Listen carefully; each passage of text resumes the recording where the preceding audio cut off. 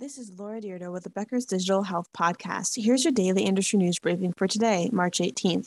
First, GE Healthcare partnered with AI-enabled Edison Digital Health Platform, which aggregates data from multiple sources and vendors, as well as supports clinical apps and can give clinicians a holistic view of patients, as well as AliveCor, a company with technology to develop an electrogram reading on personal EKG devices. The readings will now be delivered directly into GE Healthcare's Muse cardiac management system.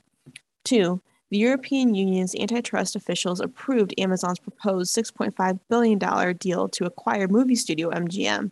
The company now needs clearance from the FTC to close on the deal. 3.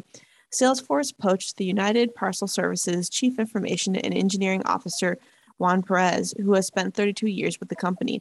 Mr. Perez, who led UPS's Advanced Technology Group, is slated to take over as CIO of Salesforce beginning next month. 4. Walmart plans to hire 5,000 technology associates globally this fiscal year and open 2 new tech hubs in Toronto and Atlanta. The company is seeking cybersecurity architecture development, software engineering, data science, data engineering, technical program management, and product management talent. The Walmart Global Tech team grew 26% last year and now has more than 20,000 employees. And 5, billions of dollars have been invested into companies during designing chips for artificial intelligence applications, securing $9.9 billion in venture capital through 170 deals last year. But supply chain issues loom. In some cases, companies have started placing orders for delivery in 2023 to keep up with demand.